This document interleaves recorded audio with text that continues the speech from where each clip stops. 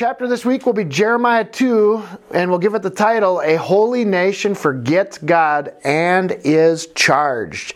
In chapter 1, we saw that God chose Jeremiah as basically one man against everybody.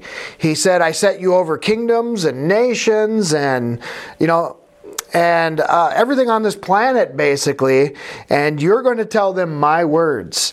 And so obviously Jeremiah was not liked by many because he didn't come with the politically correct message that everybody wanted to hear. He exposed them for their fraud. He exposed them for their sin, and told the people what God wanted him to tell them. And we're also going to see in this chapter, when we get into it, we're going to see that there's even a parallel with America in this chapter, as far as America starting out as a holy nation, a righteous nation, and then slowly after time forgets God and is possibly going to face charges, legal charges from God himself. All right. Jeremiah 2 verse 1, Moreover, the word of the Lord came to me saying, Go and cry. This word cry doesn't mean cry like a baby. It means to shout in the ears of Jerusalem, saying, Thus saith the Lord, I remember thee, the kindness of thy youth, the love of thine espousals, when thou wentest after me in the wilderness, in a land that was not sown. So this is God wanting Jeremiah to shout to the inhabitants of Jerusalem and say, hey, I remember way back when you were young as a nation. He's referring to the nation as a woman that he was married to.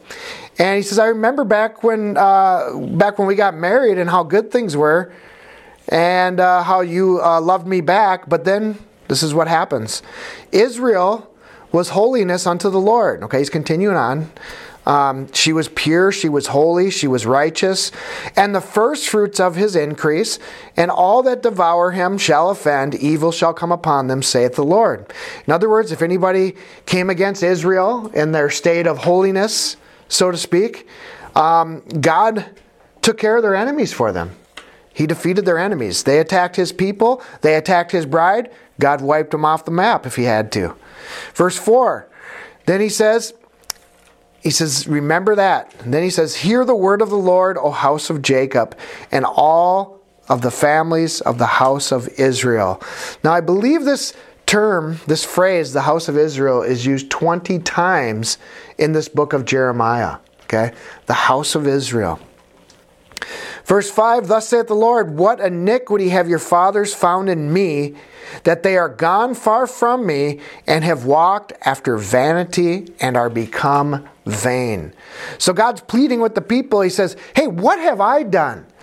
What evil have I done that you turned away from me to go after all these false gods and make yourself vain? You become what you worship. Now think about this. If you worship God, what do you think you're going to become more like? You're going to become more like your Father. You're more like your Heavenly Father, right? Because you worship Him. You're going to become, the term that we hear oftentimes is Christ-like. You're going to become more Christ-like. Well, if you worship false gods, if you worship money, sex, fame, sport, NFL, football, or any other professional sports, if that's all you do, if that's what you worship, you become vain. That's what you become. Now think about that. You can either become like God, or you can become like some false god that God considers vanity, nothing, emptiness, no real purpose. Verse 6, Neither said they, Where is the Lord that brought us up out of the land of Egypt, that led us through the wilderness, through a land of deserts and of pits, through a land of drought and of the shadow of death, through a land that no man passed through, and where no man dwelt. Okay? So God says, next he says, and the people, they forgot me, and now they're not even remembering all the things that I had done for them when I brought them out of Egypt, led them through this desert land, and actually protected them, fed them, nourished them. God says they don't even think about that anymore. They don't even remember that. Now think about how many people don't even care. Well, it's even worse than that. Not only do people not care about the founding of America and its history, they despise it. They hate it. Why do you think they hate it? Because it's what God did for our people. They hate God, they are against God, therefore they hate everything that was of God. So when people say, oh yeah, America's history is evil, they stole the land from the Indians and slavery and all that, all those things were biblical things that had transpired in America's beginning. The people back then followed the Word of God more closely than any limp-wristed church does today that apologizes for everything that the Bible teaches. And here we are. Verse 7, and I brought you into a plentiful country to eat the fruit thereof and the goodness thereof. But when you entered, you defiled my land and made, now check this out, mine heritage an abomination. Just think about that for a minute. God says, I gave you this great country. I gave you this great land. I gave you everything. But then you turn around and defile what I gave you and take mine heritage and making it into an abomination. That's exactly what we've done to America today. We've taken this blessed land, this land of plenty, this land that was founded off of the Word of God, and turned it into a freak show, sexually perverse country that is nothing more than an abomination. And let's keep reading here. Verse 8, the priest said, where is the Lord? And they that handle the law knew me not. The pastors also transgressed against me, and the prophets prophesied by Baal, and walked after things that do not profit. Now think about this. People say, well, Pastor Ben, you seem to enjoy harping on the evangelical funhouses and the limp-wristed pastors, and aren't they good people? Don't they do a lot of nice things? Yeah, they do about the same things as the people did back here that God was displeased with. He says, the priests, they don't say, where is the Word of God? They don't teach the Bible. They don't teach my laws. What are they doing? They're prophesying by false gods, by Baal. Hey, have all the pleasure you want. Be a homosexual. Live a lasciviousness lifestyle because Jesus just paid the price anyways. Just go ahead and do all that. And so on. So God says there aren't any priests, any true priests. There aren't any people that are really teaching my word anymore. They've all, the pastors have transgressed against me. Okay? Well, that was back then. My nice pastor down the road doesn't do that. Does he teach the Bible? Does he teach Jeremiah? The book of Jeremiah? Or does he just cherry pick some nice sounding verses from the New Testament? I mean, think about that. Wherefore I will plead with you, saith the Lord, and with your children's children will I plead. For pass over the isles of Chittim, and see. He says, I want you to go look at this, and send unto Kedar, and consider diligently, and see if there be such a thing. He says, you go look at some of these foreign nations out there. This Kedar was a dark-skinned nation. Go look at what they're doing. Now check out what he says here. Hath a nation changed their gods, which are yet no gods? But my people have changed their glory for that which doth not profit. Think about that. He said, what he's basically saying here is that these pagan nations, they don't forsake their gods that are nothing. They're loyal to their gods. The pagans remain loyal to their gods. But he says, and these are fake gods that they're loyal to, but I'm the real God, and you don't stay loyal to me. The pagans are more loyal to their false gods than God's people are to the true God. It's amazing. He says this, be astonished. Yeah, it is astonishing. Why would anybody do that? It's stupidity. It's idiocy. O heavens, at this, and be horribly afraid, and be very desolate, saith the Lord. Now, he's pronouncing judgment upon the nation here. That's why I say he's charging them with these crimes of abandoning him. And he says that, the heavens, the skies, basically you should be very afraid. If your nation God's telling him you should be very afraid because desolation's coming, both from the heavens and on the earth. And you're going to pay the price. For my people have committed two evils. Okay? That's why in the title here I said that I used the word charged. Okay? He's actually charging them from a legal standpoint. Jeremiah is presenting this to the whole nation. He's saying, my people have committed two evils. Now check this out. They have forsaken me, the fountain of living waters, and so they're in apostasy. And what else did they do? And they hewed them out cisterns, broken cisterns that can hold no water. Okay?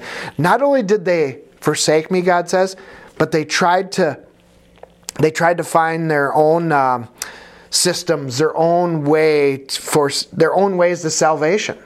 Okay? He says they tried to build their own. Okay, their own cisterns. He says there's just broken cisterns that hold no water. Now I can give you an example. We've talked about it. Socialism. Oh, socialism is going to save us. The government's going to save us. Governor Walz, he's a master mathematician, and he talks to all the wise scientists and the best medical professionals around. They'll save us. God calls them broken cisterns that can hold no water. These people will not help us. They'll not save us. They will only lead us to destruction. Verse 14, is Israel a servant? Is he a homeborn slave? Why is he spoiled? Okay. Now, obviously, Israel was not supposed to be a servant nation. They were not supposed to be a people of slaves. They were supposed to be the head and not the tail, Deuteronomy 28. They were supposed to be high above all nations and to be a leader of all nations, and other nations were to serve them. But he says, now they act like a bunch of slaves. They act like a bunch of slaves and not masters. Verse 15. The young lions roared upon him and yelled, and they made his land waste. His cities are burned without inhabitant.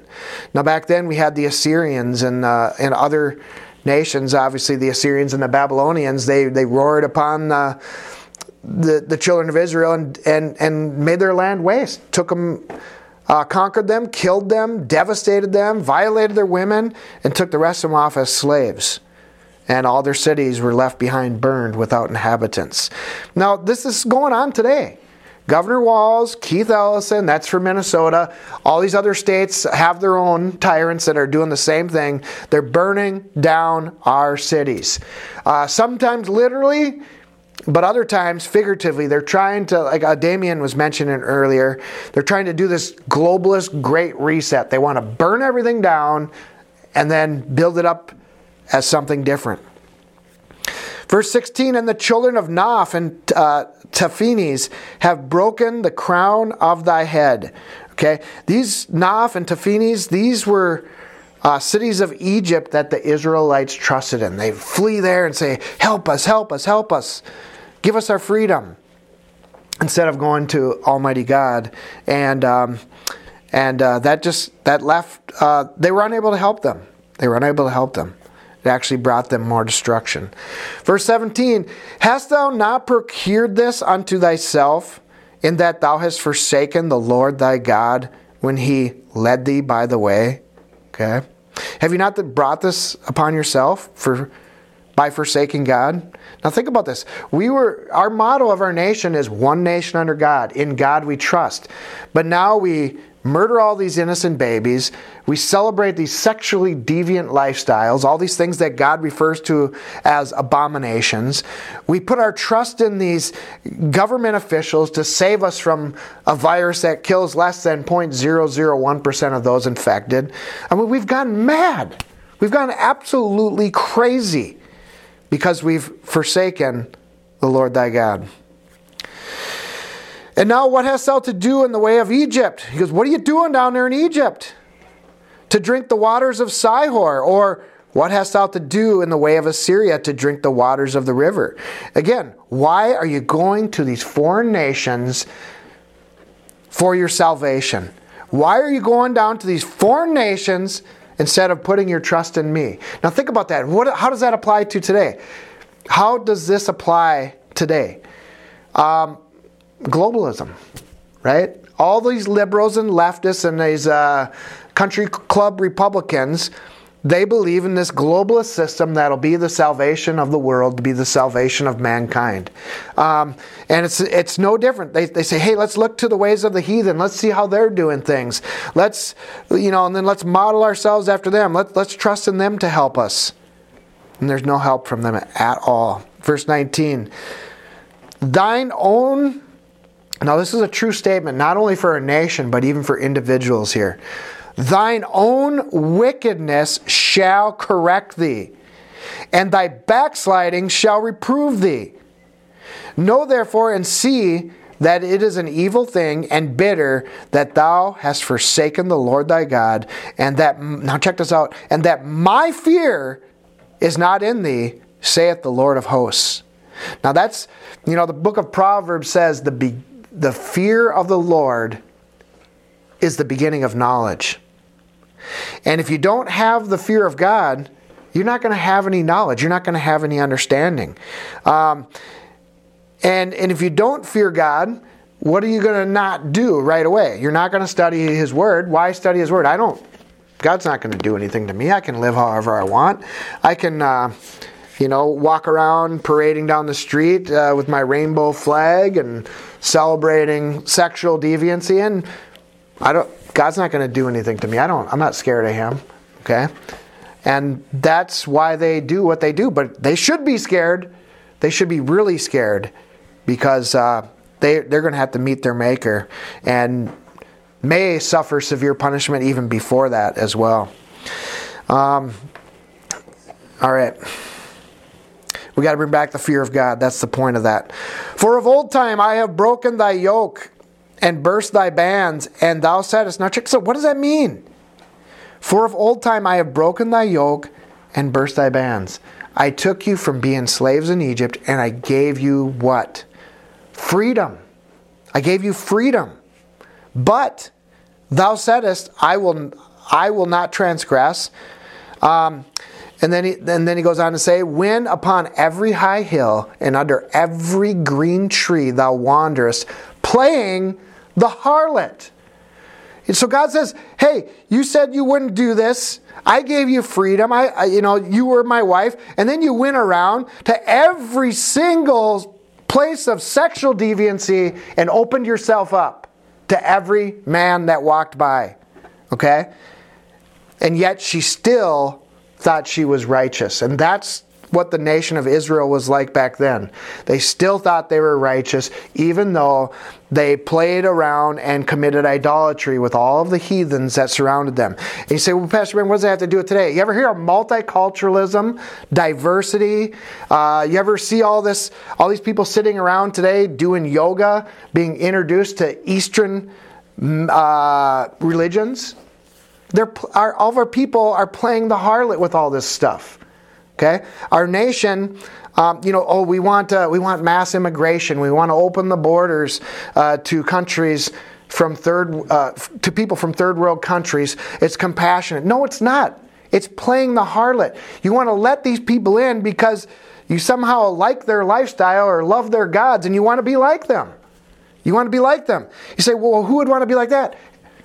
Look at all of our youth that are listening to all this rap and hip-hop garbage. Okay? Where do you think that stuff came from? It came from the heathen jungles, okay? With a little modernity and, what do you call that?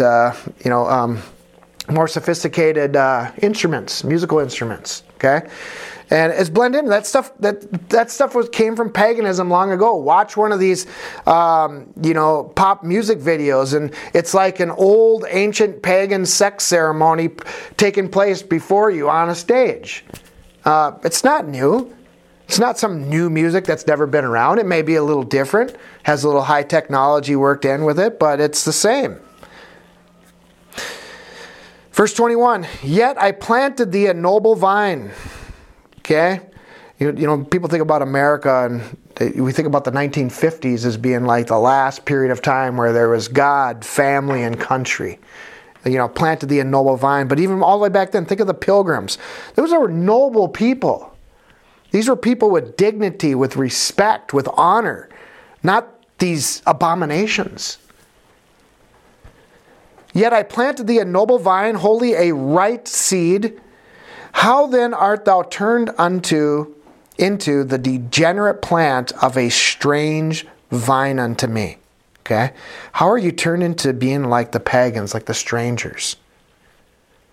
Okay? You were a holy seed, a holy race, and now you're a bunch of strangers unto me. Verse 22, for though thou wash, now check this out, for though thou wash thee with mitre, this is soap, and take thee much soap, yet thine iniquity is marked before me, saith the Lord God. In other words, you can come over here and try to scrub all the filth off of your body, but you still stink with iniquity, is what God's saying here. In other words, no amount of soap, no amount of scrubbing, no amount of anything is going to take away the sin that is upon this nation that God was in covenant with. Okay? The only thing, obviously, we know in the future would be the blood of Christ. That's the only thing. But they could try all they wanted to scrub themselves with soap, but God still knew their iniquity. Verse 23, how canst thou say, I am not polluted? I have not gone after Balaam.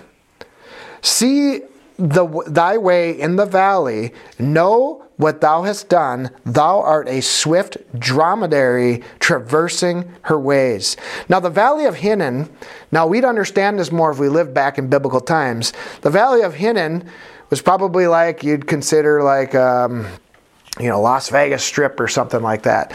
It was the place where all kinds of disgusting heathen practices were performed. You have your sexual prostitutes, all these temples, and the people went down there and did all their, supposedly did all their secret sins and came back up out of that valley and said, I didn't do anything. I'm innocent, right? I'm innocent.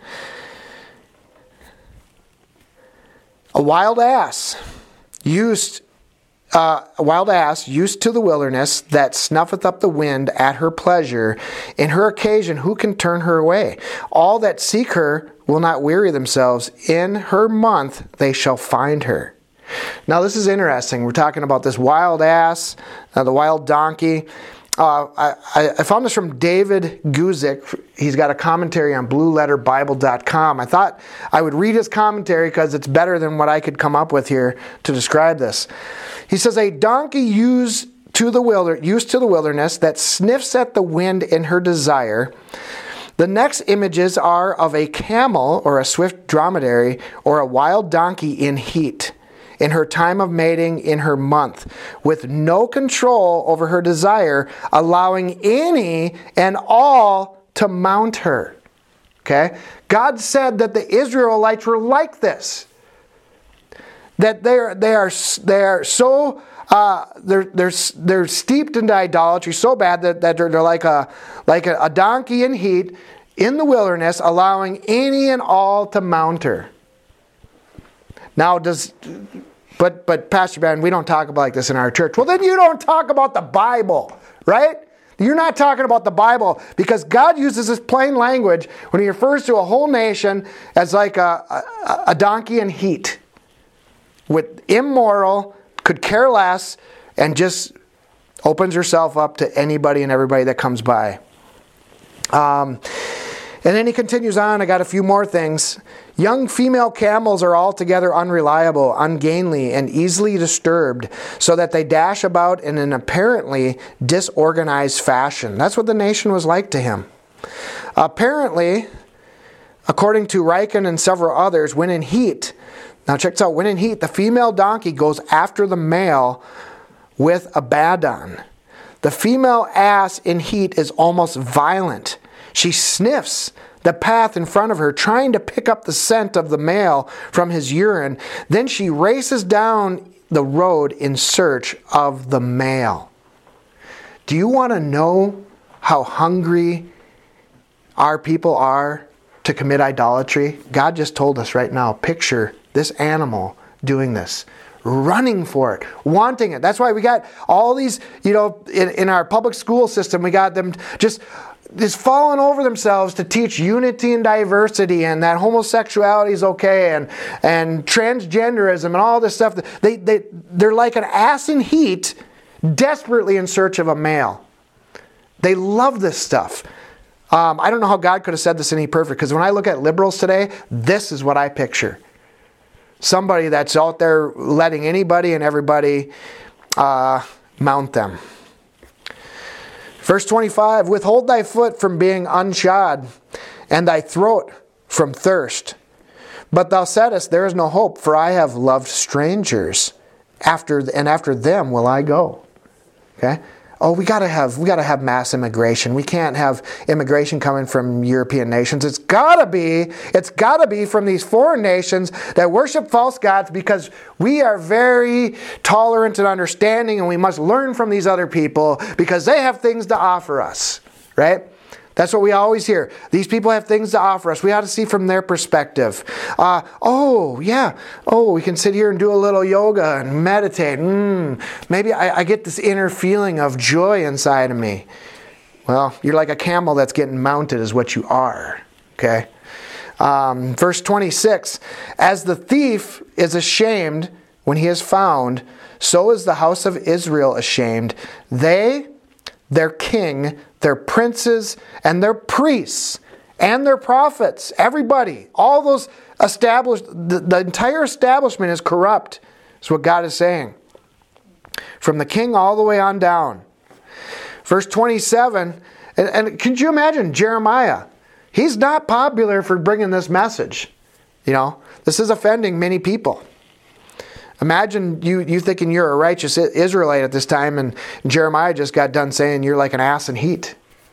It's a little harder to convey the message from the old, from the Bible. We're not living in those times now. It's a little harder to convey it to people now in our language, but back then they knew exactly what Jeremiah was talking about. I mean, it was right in their face.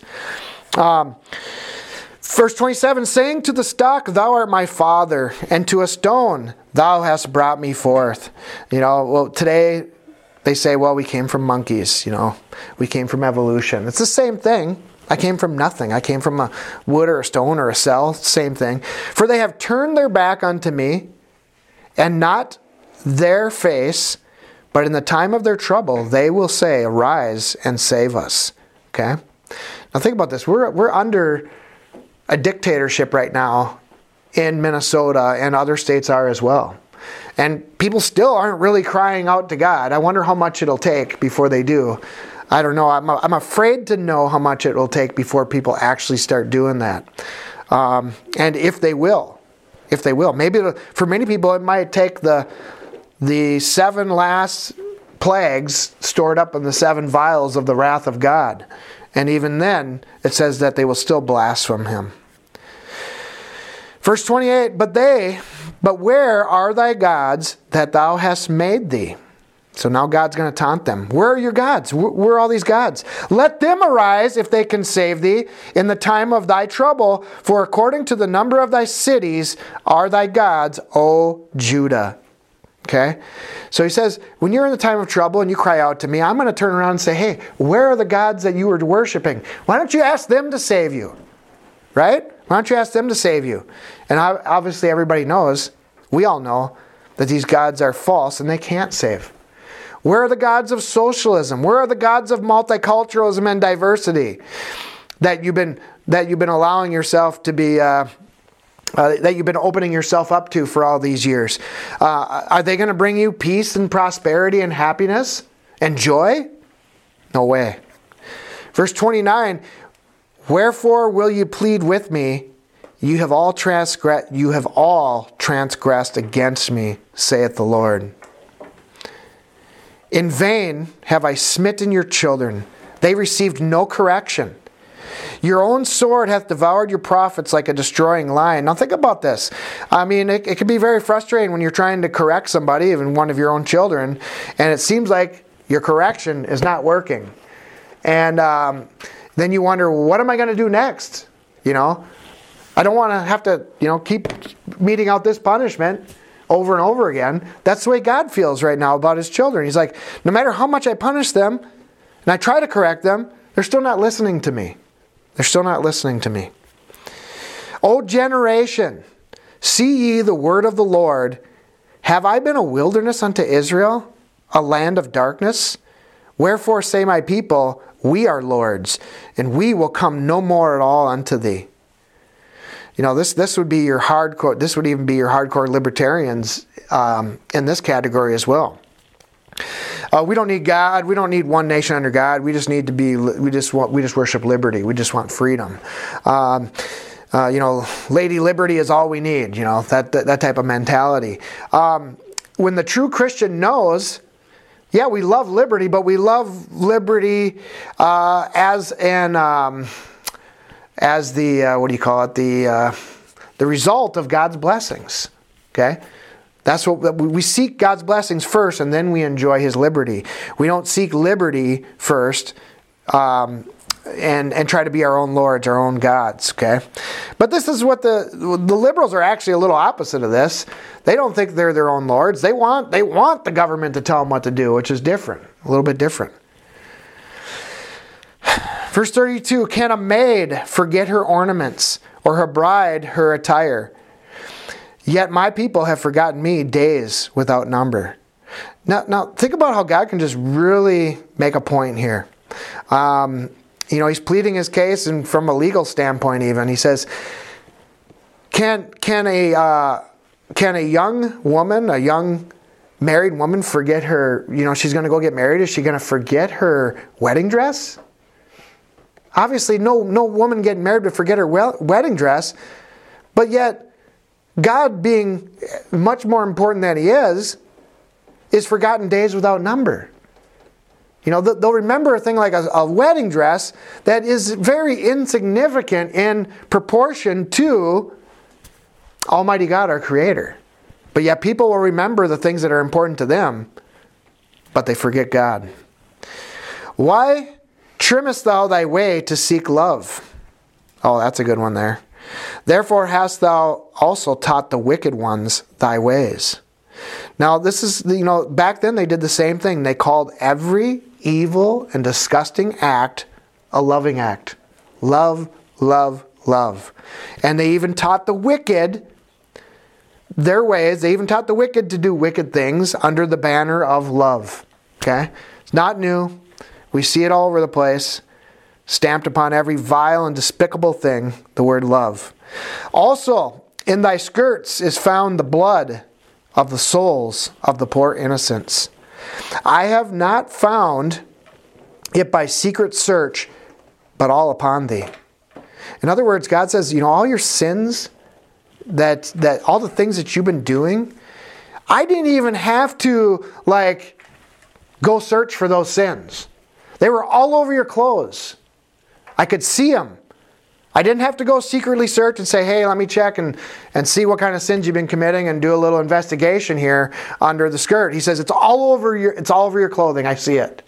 Okay? And you're not even hiding it. The point is, their sin was out in the open. Now, you look at all this. I just saw an ad for transgenderism on the internet for trying to encourage those people in areas like ours, out in the suburbs or out in the country, encouraging them to come forth. It was like there's some TV show about transgenderism out in the suburbs or out in the country. And, they don't hide their sin anymore. It's not even embarrassing to them. Verse 35, yet thou sayest, because I am innocent, surely, now what think about these people. That not only do they say they're innocent, they say that these things are righteous. We celebrate homosexuality. I could go on and on. But what all the things that the leftists do, they justify. They say they're innocent. Surely his anger shall turn from me. Behold, I will plead with thee, because thou sayest, I have not sinned. In other words, what God says is, I'm going to punish you because you're sitting there saying, I have not sinned. And it will not go unpunished. Why gaddest thou about so much to change thy way? Remember the Obama years? Everybody wanted change, change, change. Well, God says, why do you go around always wanting to change? Now think about that. We've changed the way. Everybody says that the Bible's old-fashioned. We don't live by that anymore. It's no longer relevant in a society like ours. This is what God says, is why do you want to change everything all the time? And thou also shalt be ashamed of Egypt, as thou wast ashamed of Assyria. Okay? Those are people they went to for help instead of God. Yea, thou shalt go forth from him, and thine hands shall be upon thy head, for the Lord hath rejected thy confidences, and thou shalt not prosper in them. And that is the final verse. So you see throughout that chapter, he told Jeremiah to go cry this in the ears of the people. I mean, you think about Jeremiah, he's going out into the city. He didn't have the internet and TV. He's out there shouting this to the people. And they're probably thinking, what a madman, what a nutcase.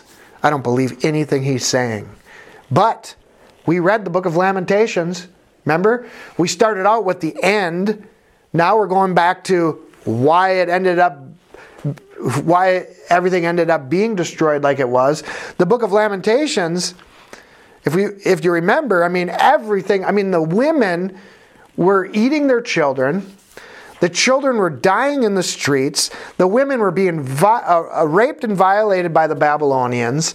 Everything was burnt up, but yet during Jeremiah's time, the people were laughing at him and mocking him, just as they do today. Anybody have any questions or comments? Well, it's a fascinating chapter. I don't think I'm sure there is, but I can't think of another chapter that's more parallel to where we are right now today. The parallels are unparalleled, I wrote down. Yeah, that's a good... It's fascinating, and the biggest thing that gets me more frustrated than anything, obviously the heathens and the non-believers and the left, which in my opinion, that's the main difference. You got your God-fearing and you got your godless people. You got two sides, and the godless all want, government is their God, or the environment is their God, or, whatever, being so loving and accepting all these cultures and diversity, and that's their God. But, and that's frustrating, and you wonder how, and smart people can be like that. But what's more frustrating to me is the churches, and you talk about it, and I love the way you describe them, the fun houses.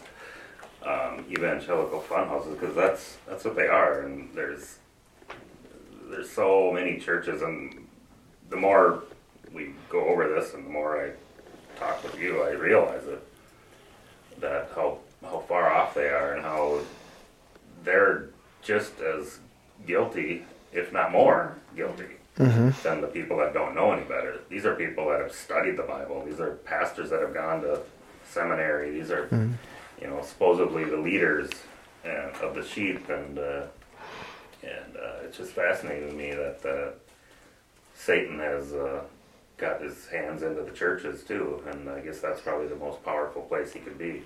Right, and I truly believe that's where this all started. It was the church getting away from the Bible, and then politics followed suit after that. When you talked about verse 28, when you were saying how God was kind of mocking them, saying, well, where are your gods? the one, where are they? How come they're not here protecting you? That's what I thought of too. I'm like, even the hippie Jesus, that all these Christians have created. And it's sad because you feel like the people that you should be able to be equally yoked with, now you can't because, like you said, everything's in the name of love, and they've propped up and made up this false Jesus. And then now, like you said earlier too, we're all just a big bunch of meanies for,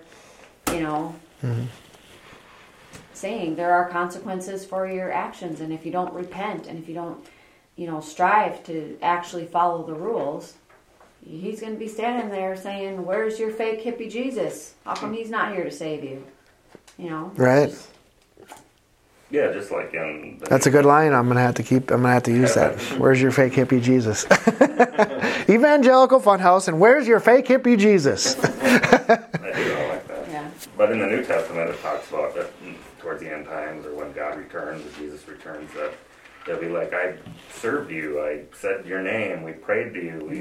It's the same thing that was happening back here." They said we weren't even worshiping Baal or Balaam or whatever they called it. Yeah. They thought they were righteous and doing everything because they're doing in the name of love, or they're just being misled. And I feel like if there's any part that we need to reach out to, it's these poor people that are being misled in these churches. That they think that they're doing right, they think that they're worshiping God, they think that they're pleasing God. Yeah. And I think a lot of them are just being deceived. Yeah. I don't think they're intentionally doing it. I don't think they... Well, and like we know, Satan can just twist Scripture a tiny little bit and make them think a certain way. And it's actually really hard, I think, to talk and try to, at least for me, to convince people otherwise. Because if they can spout off and quote Scripture, I can't do that. I have to have my Bible in front of me. I don't have it memorized. But some people can spout stuff off. But if they're using it in the wrong context, Satan's just sitting there this is a show to him that here, somebody who might really understand it but can't quote it in your face is struggling to make progress with someone like that. It's hard. Mm-hmm. Yeah. And then one other thing too, when you were talking about the donkey in the heat and all that, and I don't know if it was a quote you were reading where you were basically talking like how she was chasing after and devouring, and it seemed like the female was trying to go after and tear everything down. It's just totally what you see with the feminist movement. I mean, even amongst Christians, this famous lady who wrote this book for all these Christian women to read, and the whole premise of the book is that God wants you to succeed, and he wants you to be on top, and he wants you to be motivated, and totally just brainwashing all these Christian women who think, oh, listen, I'm going to be, I'm more than just a stay-at-home mom, and I can do this, and totally making their identity about themselves and what they can achieve and all this stuff. And it's just even just trying to seep into that community, that niche of Christian women that want to do well and want to do right. And it's just totally feminism just being disguised, so it's coming from everywhere. And it just reminded me of that came into my head when you were talking about that female just going out to devour. It's just feminism all over this country. Yeah, I hadn't thought about that, but that's actually that's a good point you brought up, because you think of a lot of men today, their wives actually lead them into idolatry. Yeah. Because the wives, it's all touchy-feely, it's about love and all this, and they actually pull them along with them to go in search of these false gods, and they follow. I mean, I see a lot of men that are controlled by their wives. I see a lot.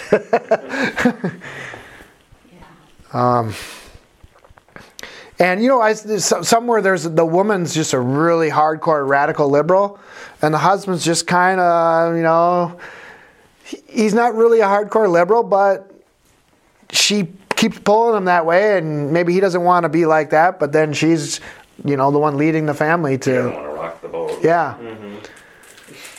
I've seen that. Life, happy life. And Do as you're told. right, and the wife will just be this super. She's such a righteous liberal and everything, you know. And, Or just a bleeding heart too. Or a bleeding heart, yeah. Bleeding heart in there. Yep, just like that. Ass and heat. Yeah. Yeah, that is a great analogy. Yeah. Yep. Those animals can teach us a lot of lessons. Christian Overcomers is brought to you by the tithes and offerings of our listeners. If you would like to support our ministry, please go to ChristianOvercomers.com. God bless you, and thank you for your support. Mine eyes have seen the glory of the coming of the Lord. He is trampling out the vintage where the grapes of wrath are stored. He has loosed the fateful lightning of his terrible sword. His truth is marching on.